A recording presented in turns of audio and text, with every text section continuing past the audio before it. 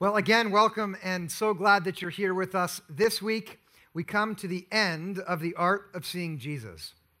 We've been hoping throughout this time that what would happen is that we would see Jesus and that seeing him would change us. And we've heard from many of you that the outcome has been really positive.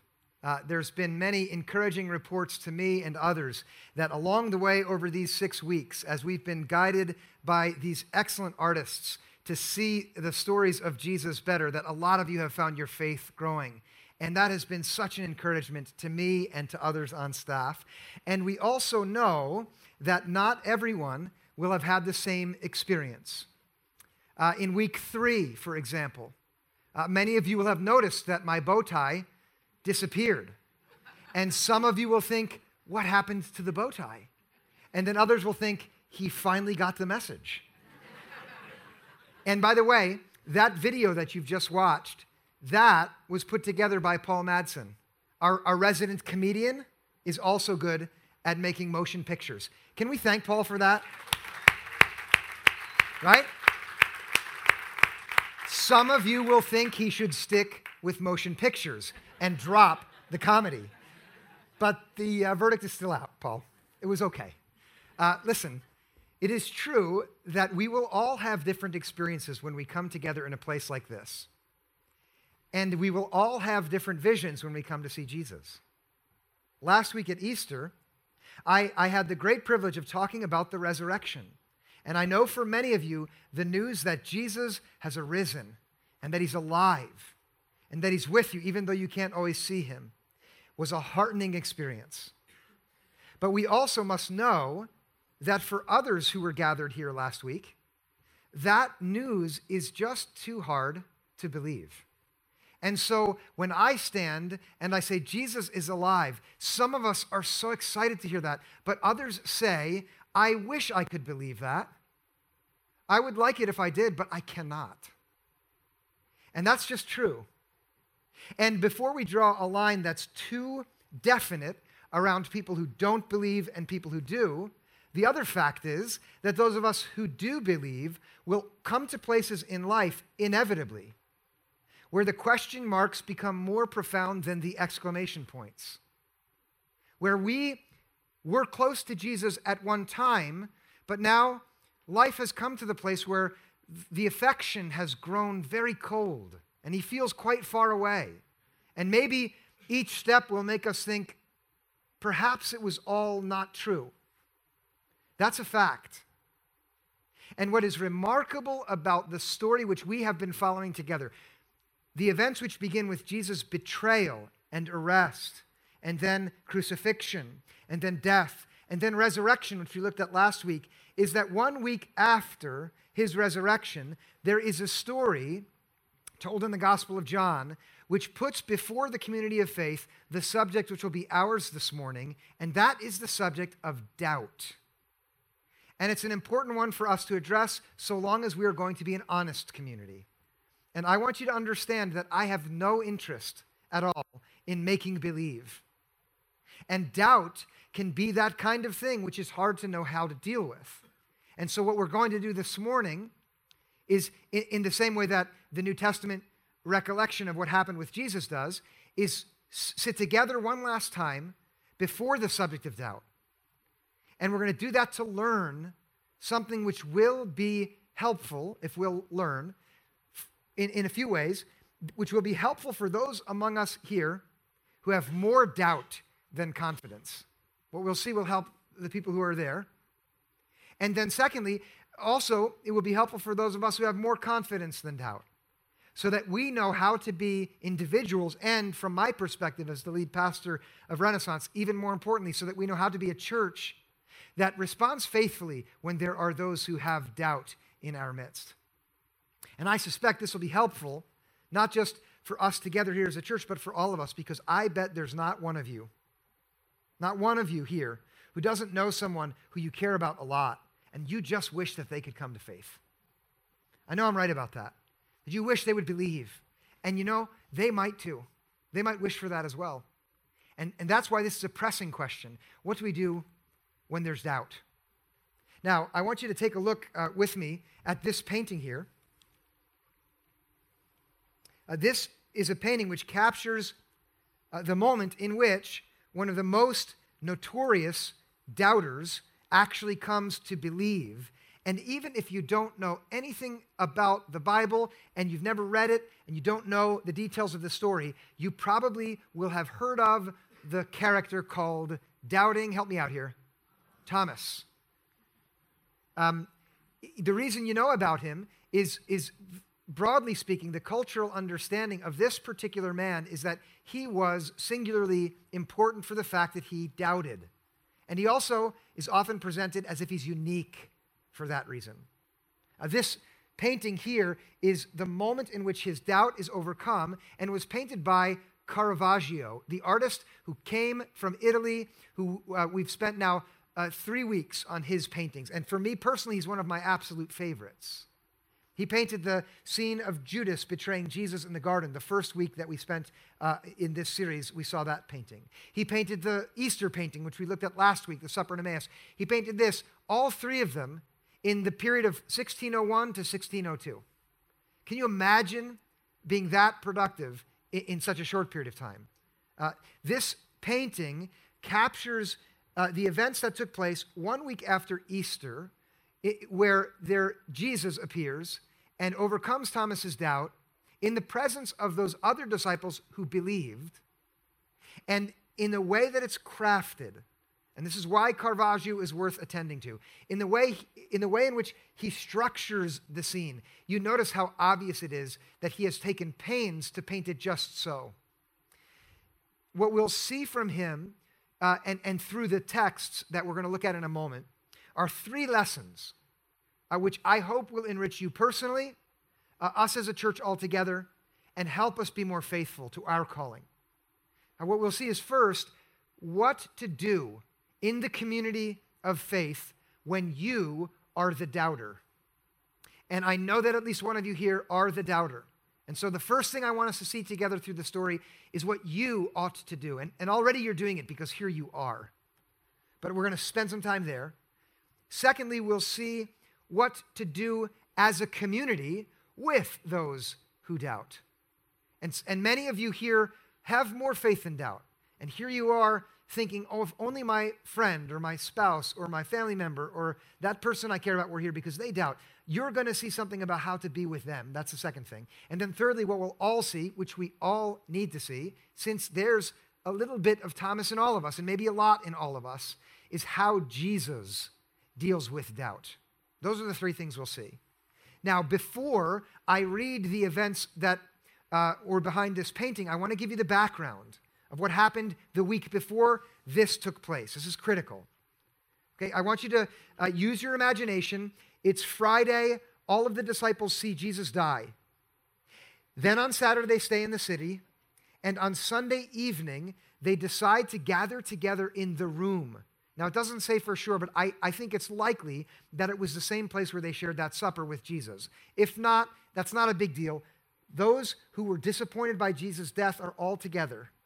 And they're probably sharing how awful it is. When they'd heard in the morning that some women saw somehow the angels or they encountered the risen Jesus, and they're still having a hard time believing it, but there they are in the room when one of them decides that he's not going to stay with them, and his name is Thomas. And all together in the room, they decide to be there, but Thomas can't stomach it. And in that moment, without Thomas there, Jesus appears to the disciples who are gathered. This is on that first Sunday. If you were here for Easter, you heard me talk about the 2 disciples that were on the road to Emmaus. Jesus appeared to them while they were on the road, and then in Jerusalem. How did he do that? Well, he's risen from the grave. He can do whatever he wants, right? He disappears from there. He appears with them. They're moved, and they receive from him a word of peace. And as you can imagine, that would be the most important thing to hear in that moment, because they had no peace because they watched him die just a few days before, and now he breathes peace upon them. He gives them the Spirit, and he lets them see the wounds on his hand and the cut in his side, so there's no doubt. And then Jesus disappears. And then the action picks up in verse 24, and I want you to see this. Again, this is the Sunday before this happens. Okay, the day on which Jesus rose. In verse 24, here's what it says about that moment when Jesus appeared to the disciples and then disappeared. 24 says, "But Thomas, who was called the twin, one of the 12, was not with them when Jesus came. So the other disciples told him," that is when he returned, they told him, "We have seen the Lord." But he said to them, "Unless I see the mark of the nails in his hands, and put my finger in the mark of the nails, and my hand in his side, I will not believe." Now, I want you to use your imagination and try to put yourself in the position of Thomas. Okay, it's the Sunday morning of the first Easter. And now as everyone gathers in that upper room to grieve, you decide that before the doors are locked, you want to go off by yourself because you're one of those people who, when it comes to having to suffer through disappointment, you'd rather be alone than with a group. Any of you in here like that? Okay, that was Thomas. So they're all sharing their sorrow in that room with the doors locked, and Thomas is wandering somewhere alone in the night. Maybe he's walking through the city streets where he remembered being with his friend Jesus, or he's off in the garden where they had prayed. And wherever he is, he's alone and he is filled with grief. Because no matter how you know Thomas, he was most certainly devoted to Jesus in his life. He loved him. He loved him and he gave his life to walk with him. And now he's grieving by himself. And then when he comes back to the room where the other disciples are, as he approaches and as he enters, instead of finding them sad like they were when he left, he finds them happy and jubilant. And of course, his confusion immediately gives way to another emotion, which is disbelief, when they tell him the reason we're so happy is Jesus appeared. And we saw him, he's alive, but Thomas cannot believe. That means he cannot put himself in the position where he accepts something as true, which simply does not seem true to him. And so he says, "I can't believe." And then he says, "Unless these things happen, I won't." That is, he is, in this moment, a doubter amongst a bunch of people who believe. And here I want to pause on the story for a minute, and I want to point out something about doubt and faith. Okay, doubt is quite simply the moment where you find yourself in a position where, in good conscience, you cannot say that you believe something which you don't.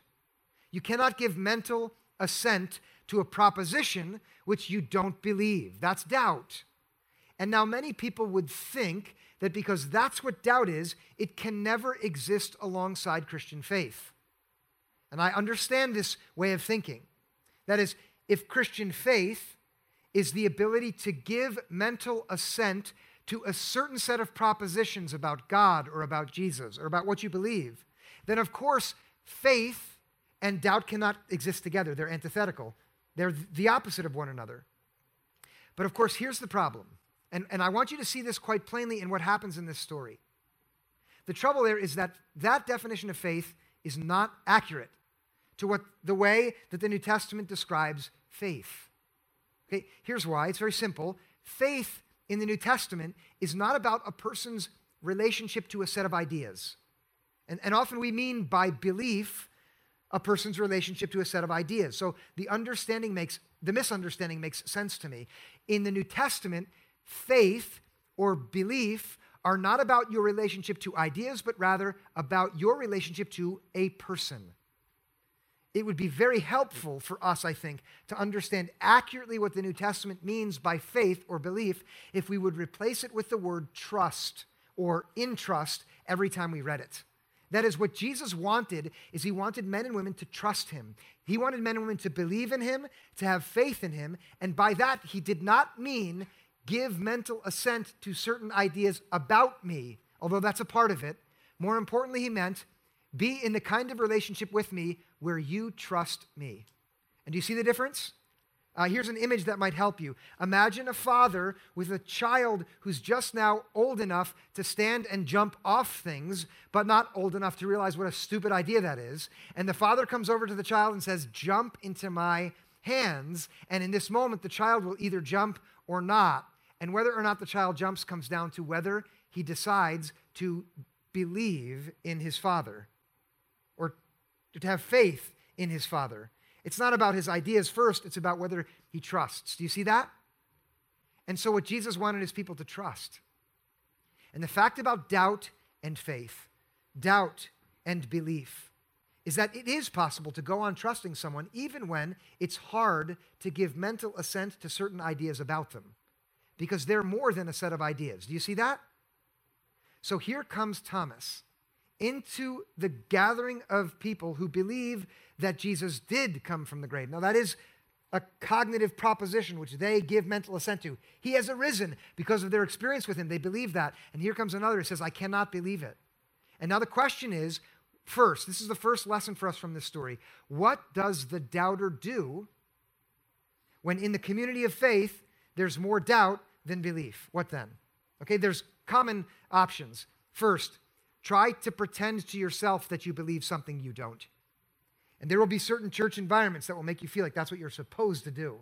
If you start to doubt something, an idea, you're supposed to hide it. That's one strategy. A second strategy is if you can't hide it from yourself, well, at least do everything you can to hide it from the people around you that you have doubt. That's a second strategy that people will often adopt in a community of faith when it comes to not being able to believe certain things. Both of those strategies, listen, they both don't work, and neither one of them is what Thomas does in this moment. You saw it, didn't you? He came right into their midst, and he said, I do not believe. I don't. He didn't hide it from himself or them. And then he quite simply said, here's what would need to happen if I would believe. And in this moment, the individual Thomas is exemplary for everyone in this place who has more doubt than belief, who has alongside their trust lots of things that they can't believe. Here's the example for you. It is, first, don't pretend to yourself. Second, don't hide it from the people around you. And then thirdly, put into simple words what would need to be true for you personally to come to the place where you believe. That's what Thomas does, all three of them. And now, you've heard him called Doubting Thomas, right? Because of this story, but it's such a goofy name for him. And not because he doesn't doubt, he most surely does, but because he is most absolutely not the only one who doubts. You might be thinking, oh, it's too bad my child or my friend or my spouse who's got so many doubts isn't here, because they would have benefited from the Doubting Thomas story. No, Thomas is not the only one who doubts. In the resurrection accounts, all of the disciples doubt. You heard me talk about it last week if you were here on the road to Emmaus. Those men heard from the women that Jesus arose, and to them it seemed as an idle tale. They didn't believe it. And in the Gospel of Mark, same story. The women come and tell others, the disciples will not believe it. It doesn't seem true. Over and again it happens in the Gospel of Matthew. At the end of that Gospel, even when the risen Jesus appears to everybody who's gathered on the mountain, and maybe you've heard of the Great Commission, church people like to talk about that, they don't often bring up the fact that as Jesus was there and they worshiped him, this is what it says in the Bible, but some doubted. Did you get that? Jesus is leading a worship service, and some people are there like, I don't really believe. He's the worship leader. He's way more impressive than Dave Macaron. And people, he's there, and they're like, I still can't believe. And so this is a lesson for every one of us, because we'll all have doubts now and then. And the lesson is, don't try to hide your doubt from yourself. You don't need to hide it from other people. And listen now, this only works, and this is our second lesson, this only works if the community who believes has received the lesson that's in this story. Because you know what the easiest thing to do, if you're a Christian and you start to doubt, and if you decide not to hide it from yourself or others, you know what the easiest thing to do is? Stay home on Sunday and watch cartoons in your pajamas. Some of you are like, have you ever thought, like, I kind of wish I could do that on a Sunday morning? Have you? You don't? You're like, am I supposed to admit this in front of the pastor? I've wished for that before, and I'm a pastor, right? You might decide I should remove myself from the community if I doubt. But the second lesson for us this morning is for those who do believe, and it is that we must be a community that makes space for people who do not believe like we do. And we must create an environment where even if there's much more doubt than faith, there would be the ability to be present here. That's the second lesson, and we'll see it in what happens next. Because after Thomas tells them, I will not believe on the first Sunday of Easter, this is what happens a week later. Look at verse 26, and there's going to be our second lesson here, verse 26. A week later, his disciples were again in the house, and Thomas was with them. And I pause here with this very brief statement because already in this brief statement there are two lessons for us that are extremely important. For us as a church of individuals and for those who doubt. Okay, first, you notice the way that John describes it. It is a week later. I want someone's help here. What day was it? What day of the week does that mean this happened on? Help me out here. Sunday, thank you. There's a reason why Christians meet for worship on Sunday. It started on the very first Sunday because that's when Jesus arose from the dead. And the early church decided right off the bat, since his resurrection is the most important thing to us, since the fact that he didn't stay dead gives everything that we've trusted verisimilitude. It means it is true. He is real. Since that happened, they decided every Sunday from now on, we're going to meet together to celebrate that fact. And this action takes place on the same day of the week in the same place. And that means, without any question, that this action here happened at a worship service where all of the disciples were together celebrating the resurrection. That's the first fact of this statement. And then you see the second half of the clause. And Thomas was also there. Listen, he does not believe in the resurrection. And he is with those who've gathered to celebrate the resurrection. And that means something extraordinarily significant because this gathering was not big enough for Thomas to go hide in the balcony so that no one knew he was there. They all knew he was there, and they all were together, and they knew that here we are celebrating something which our friend does not believe. And there's two lessons here that are extremely important for us. First, some communities might decide that if a significant portion of us stop believing in something or don't believe in something, let's make sure we don't offend them. And the way we'll do that is by removing any reference to that thing from our gathered time together. When we worship, let's not talk about Jesus too much because people who don't believe in him will have a hard time being there with us. I'll tell you now, a lot of churches strategize in just this way when they want to be open to outsiders. Now listen, I'm going to talk specifically about Renaissance Church. We want to be open to people who don't believe. We must always, as long as I'm a leader here, I will do everything I can to remind us over and over again that we're not going to be a church that honors Jesus if we don't have room here for people who do not believe like we do. That's what we exist for, right? And so the strategy of saying, let's make space for them, and the way we're going to do that is be sure to edit out anything and everything that they might not believe. We might think that's a good strategy. It's not. It's not. We should always be confident and secure in what we believe in front of the people around us. We should. And that goes for when we're gathered at church and also when we're with our families and our friends. If you have to hide your faith, you haven't yet got to the place where your faith is genuine. And then don't hide it.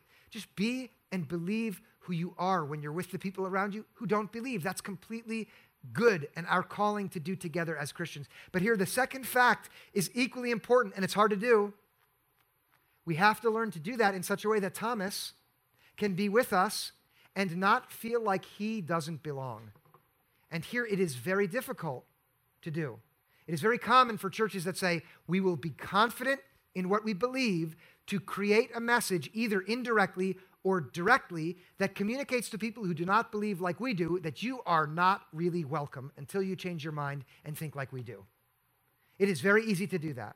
It's easy to do that with our language, with our looks, with the way we value different people based on their own faith, to create an environment that, in fact, does not have room for the person who doesn't think like we do about all the subjects that matter to us, who does not hold our faith, not just on small things, but even on things as significant as the resurrection. The fact that in this moment, Thomas is still with them at worship, that should be, for us, a challenge as a church to always and everywhere work at believing what we believe and being honest about that in such a way that someone who doesn't believe is still able to be there present with us.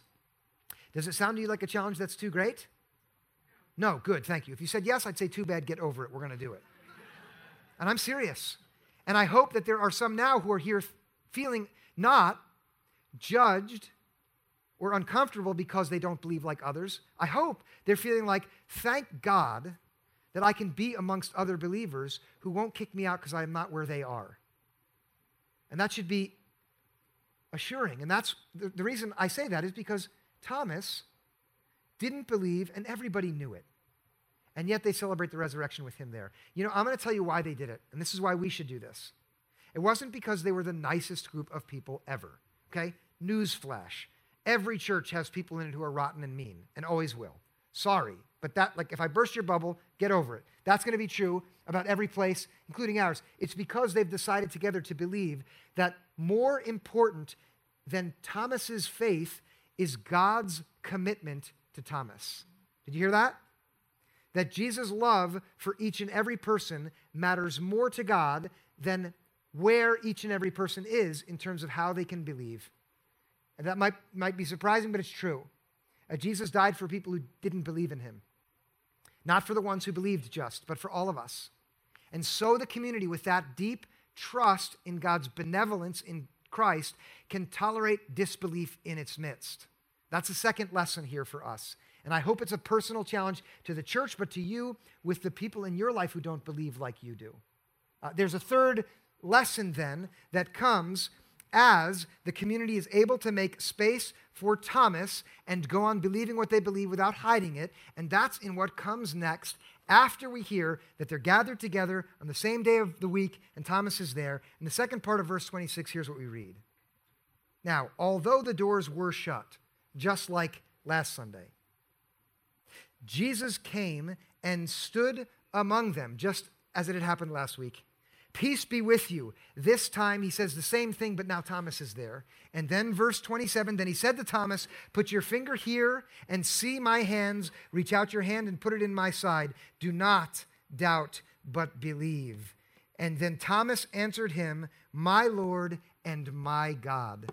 There, when Thomas is with the others who believe, even though he doesn't, Jesus shows up when the community of believers makes space for the doubter and goes on trusting Jesus. They believed what they'd heard Jesus say years earlier, which was when 2 or 3 are gathered in my name, and some of you will know this promise, then I will also be there with you. When they first heard Jesus say it, they had one idea about what it meant, but now after meeting with him after he died, it meant something new, and now as they were there with their friend who couldn't believe, it yet again meant something new. And what it means is when the doubter is not pressured to hide her doubt, and the community of faith has space for the doubter, what it means is then Jesus shows up and does exactly what the doubter needs to believe. And that's what God wants. God does not want you to wallow in your doubt or take pride in your doubt or to go on clinging to it. He wants you to let it go, to put your hand in his wounds so that you personally come to faith and you get to live the life that comes when you believe.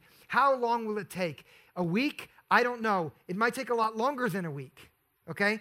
It should not make us think that if I doubt like Thomas did this Sunday, the next Sunday it'll happen. Let's hope it does, but maybe it won't. But what does happen is Jesus is faithful when he shows up and he gives Thomas what he needs. And you see the words that Thomas speaks in that moment? He gets to call Jesus Lord. And that means he gets to join the glad company of men and women who regard Jesus as their master, who are able to give up on trying to be their own Lord. Because every one of us will always find when we try to be our own Lord that we ruin everything. And he gets to join the company that says, yes, Jesus, you are my Lord. Will he have doubts again in life? Of course he will. It's a relationship with a living person. There'll be plenty of moments where it's hard to believe, but he now gets to trust Jesus, and then he calls him my God. You see that? Thomas is the only person in the New Testament who ever directly addresses Jesus as my God, which means the doubter, we've all learned to call him the doubter, has the most rich and powerful theological confession of faith of anyone in the New Testament. He alone calls Jesus my God right to his face. And that should give hope that can live right alongside doubt that there will be a day, as long as you are confident to be honest about your doubt, and we have space, that Jesus will show up and do what needs to be done. And if there's someone who's not here, who doubts, you can have that confidence for them. And now listen, you can also choose to let the deeper message of this story guide your way with that person. That is to give you confidence in regards to that person. And to be free from carrying the burden of their doubt yourself. You don't have to. And to stop trying to strategize how you personally will overcome their doubt. You're not able to do that, and you're not called to do it either. Okay, I want you to look with me at the painting again here, because here you're going to see that Caravaggio understood this, and he captured it in a magnificent way on the canvas. One of the most obvious things when you look at this is how clearly he structured the faces of the characters on the canvas. If you just notice their shape, you'll see that they form a diamond. And that was on purpose. Caravaggio wanted us to see, listen to this, that people who believe can and should be pressed right up against people who do not believe. That should not, enough of separating around the things we can't agree about, okay? That's what he's saying here. For too long, that's how it's been. So here, we're all together. And then secondly, and when we do that, when the ones who believe are right there with the ones who don't believe, there will always be another partner there, Jesus, who will be right there, like we're all pressed together into this little diamond. And then, if you look at these figures, the story is told through their eyes and where they look. And I know it's hard to see, okay? So here, the gift of technology is going to help us. If we start with the figure on the bottom, and we look at where does he look, and draw an arrow, we'll see that Thomas gazes in one direction. And now if we go around the diamond counterclockwise, up to the right, this one, we don't know his name, but the one who believes looks in a different direction. And then if we continue on, we see yet a third direction. And it seems now that all of those who are Jesus followers are looking in different directions until you go around the diamond to Jesus and you pay attention to where he looks, and then you will notice that there are not 4 different directions in which these 4 look. There are, in fact, only 2. It is Thomas alone who looks in one place, and the 2 who believe look in the exact same place that Jesus is looking. And here is where the artist, in a very magnificent way, simplifies the message through his painting and for you and for me, to teach those of us who believe where we should look when we are faithful to make room for people who doubt. If we take away the diamond, we'll see that the answer is we are meant to look in the same place which Jesus looks, which is at Jesus' hand, the one which he uses to take care of the doubt of that person that we love and care about. That's where Jesus is looking, because Jesus wants you and he wants me to know that it's okay, that we don't need to be overwhelmed by anxiety or fear or stress because of the doubt that exists in the people we love very much. And I know this is hard for some of us to hear, because doubt in some of our beloved family members is hard. So if that's where you are, look at Jesus' hand. The left hand is the one that Jesus uses to grab a hold of Thomas and take care of him. And you can trust that Jesus will take care of the doubter. And we, as a church, can trust that Jesus will take care of the doubter. We don't need to pretend we don't believe in Jesus to make this a place that's sensitive to people who don't believe. If you ask my opinion, that's an insult to people who don't believe. Okay, they can handle our honest faith, and they should, and we should look at Jesus. And then the second vantage point of Thomas, if you look again at where Thomas looks here, it is at the 2 places that he said he needed to see before he'd believe in Jesus. That is, the wound in his side and the wound in his hand. And the line from Thomas's eye goes across both. And there's only one reason why Thomas's vision goes to both. It's because Jesus comes and shows up and does what needs to be done for Thomas to see. Now listen to what happens after Thomas makes his expression of faith. Because I want to be honest now. If you and I began to think, well then, is Jesus going to show up in the flesh so that I also can touch him? Because that's what I need to see. I think the answer will be no. I think Jesus will come back in the flesh. I do believe this. The New Testament talks about a day when he'll return. And I look forward to that. Because of God's grace, I look forward to that. But between now and then, some of you might say, well, I've wanted to actually see him physically and I can't. What about me? What about then? Because you might say, well, I need to see this and that, and it hasn't happened yet. Well, what about that? Look at what happens next after Thomas makes his tremendous statement of faith. In verse 29, now Jesus gets to talk. Jesus said to him, have you believed because you have seen me? And obviously the answer is yes. Thomas is able to trust in the resurrection because he's seen the body there. And then Jesus goes on to add, blessed are those who have not seen and yet have come to believe. And Jesus said that because he knew that in his own day, in that time, there would be others who would be able to come and believe, but who had not seen Jesus as Thomas and the others had. They would be blessed. They would be supremely happy and free and glad. And the truth is, even then, many came to believe and trust Jesus, even though they hadn't seen. And whatever that means then, for us now, it's very obvious here that you and I, many of us will have been in the position where we can say, yes, we, like they, are blessed because we've come to believe even though we haven't seen. And if that's where you are this morning, then with me, because that's where I am, you can say, yes, I indeed understand the pronouncement over me from Jesus. I feel blessed. It's not me. I'm just so thankful that God has given me the ability to trust him. If that's you, would you take glory in that fact for just a moment silently? Isn't it good? But then what if it's not you? What if you still need to believe and you want to? Look at how John continues. This is a very critical statement about what we've seen today and what we've seen in the past weeks. Verse 30 says, now Jesus did many other signs in the presence of the disciples, which are not written in this book. That is, here, John, the author of the gospel, is admitting that there were lots of other things that happened, and I didn't choose to write about them. There are lots of other things that happened with Jesus, and I decided not to put them in here, which begs the question, well, why did you choose these ones? And the answer, in verse 31, but these are written so that you may come to believe that Jesus is the Messiah, the Son of God, and that through believing you may have life in his name. That is, John's telling us, the reason I decided to recount this specific event is so that you would see it and that you would believe and your doubt would go and you would trust in Jesus and you would have life in his name. If you were here at the very first week, you may remember that that's how I started. And I started there because, in fact, all of the scenes that we've observed together, all of them, were presented so that you would see Jesus, and so that seeing you would believe, and so that believing you'd have life in his name. It's what we were made for. For those of us who've come to that place and grown a bit in these past weeks, let us be glad and thank God, and secondly, let us do everything within our power to make space for those who doubt and to keep our eyes on Jesus. And then for those of us who have not yet come to believe, and it's been too much and we can't, my invitation is to stay with the community that believes. Be honest about your doubt. Tell God what you need to see. Tell him. Talk about it with others. And see if the truth that is exposed here for us doesn't come for you.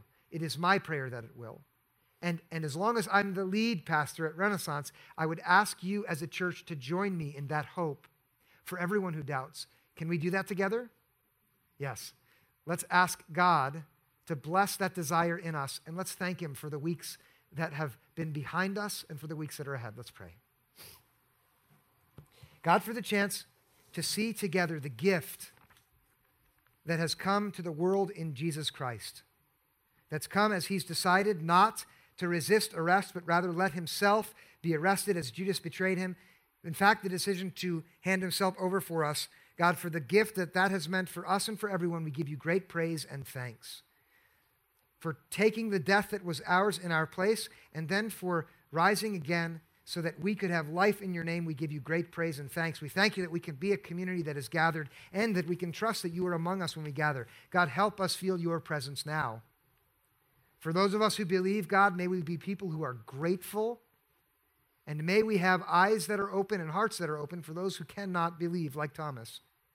God, for everyone who cannot believe, would you cause us to trust you as we are welcomed by the rest of this community?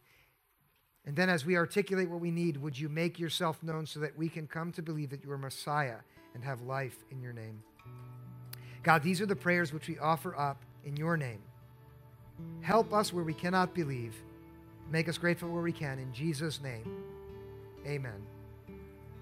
Friends, I want to ask you to stand now because together we're going to express our heart before God in song. So let's do that. Let's sing together. I pray that according to the riches of his glory, he may grant that you may be strengthened in your inner being with power through his Spirit, and that Christ may dwell in your hearts through faith as you are being rooted and grounded in love. I pray that you may have the power to comprehend with all who are seeking to follow him what is the breadth and length and height and depth, and to know the love of Christ which surpasses knowledge, so that you may be filled with all the fullness of God himself. Now, to him who by the power at work within us is able to accomplish abundantly far more than all we can ask or even imagine, to him be glory in the church and in Christ Jesus to all generations forever and ever. Amen. That's a good word to end this series with, this Art of Seeing Jesus. I myself am sad that it's done, but it opens the way for something new and exciting ahead of us. Next week, there will be 12 people who choose to go into the waters of baptism here at Renaissance Church as we worship. That is going to be amazing. That's worth applauding. It is. To praise God for that. There will be different people at different services. And I said this in the first service, and I'll say it again. If I were you, I would show up for all three. I'm serious, because the gift of seeing people live their faith like that, and if they do, I'm in trouble, and I'm to blame, because there'll not be enough space. But some of you are called to do that, to come and watch your brothers and sisters say, it's time for me to go into the water and accept God's gift of new life. And that'll happen next week. The week after that, my friend Vito, one of my very best friends, he's preached here once or twice, he'll be here preaching and lead us as we worship together. I will be working this week and next week and the next on what I'm going to do next after that. The week after that, a new series I'll begin. And I'll tell you, I'm going to give you this preview. I hate how messed up the world is right now. And all I keep thinking of is what will make the world right. I want to know. And the answer that keeps coming back is it's simple. It's when people like you and me live our faith out day in and day out in simple ways. And that's what I want to try to help us see starting in a few weeks. That God will change the world when we just live as people who believe. And so 2 more things I want to say. Okay? The first is I love being your pastor. I'm so thankful and I love being with you. And the second thing is I hope that on your way out you'll greet someone today and say hello and have an absolutely magnificent week. And so I want to say God bless you in the name of Jesus, who is alive and with us even when we can't see it. God bless you.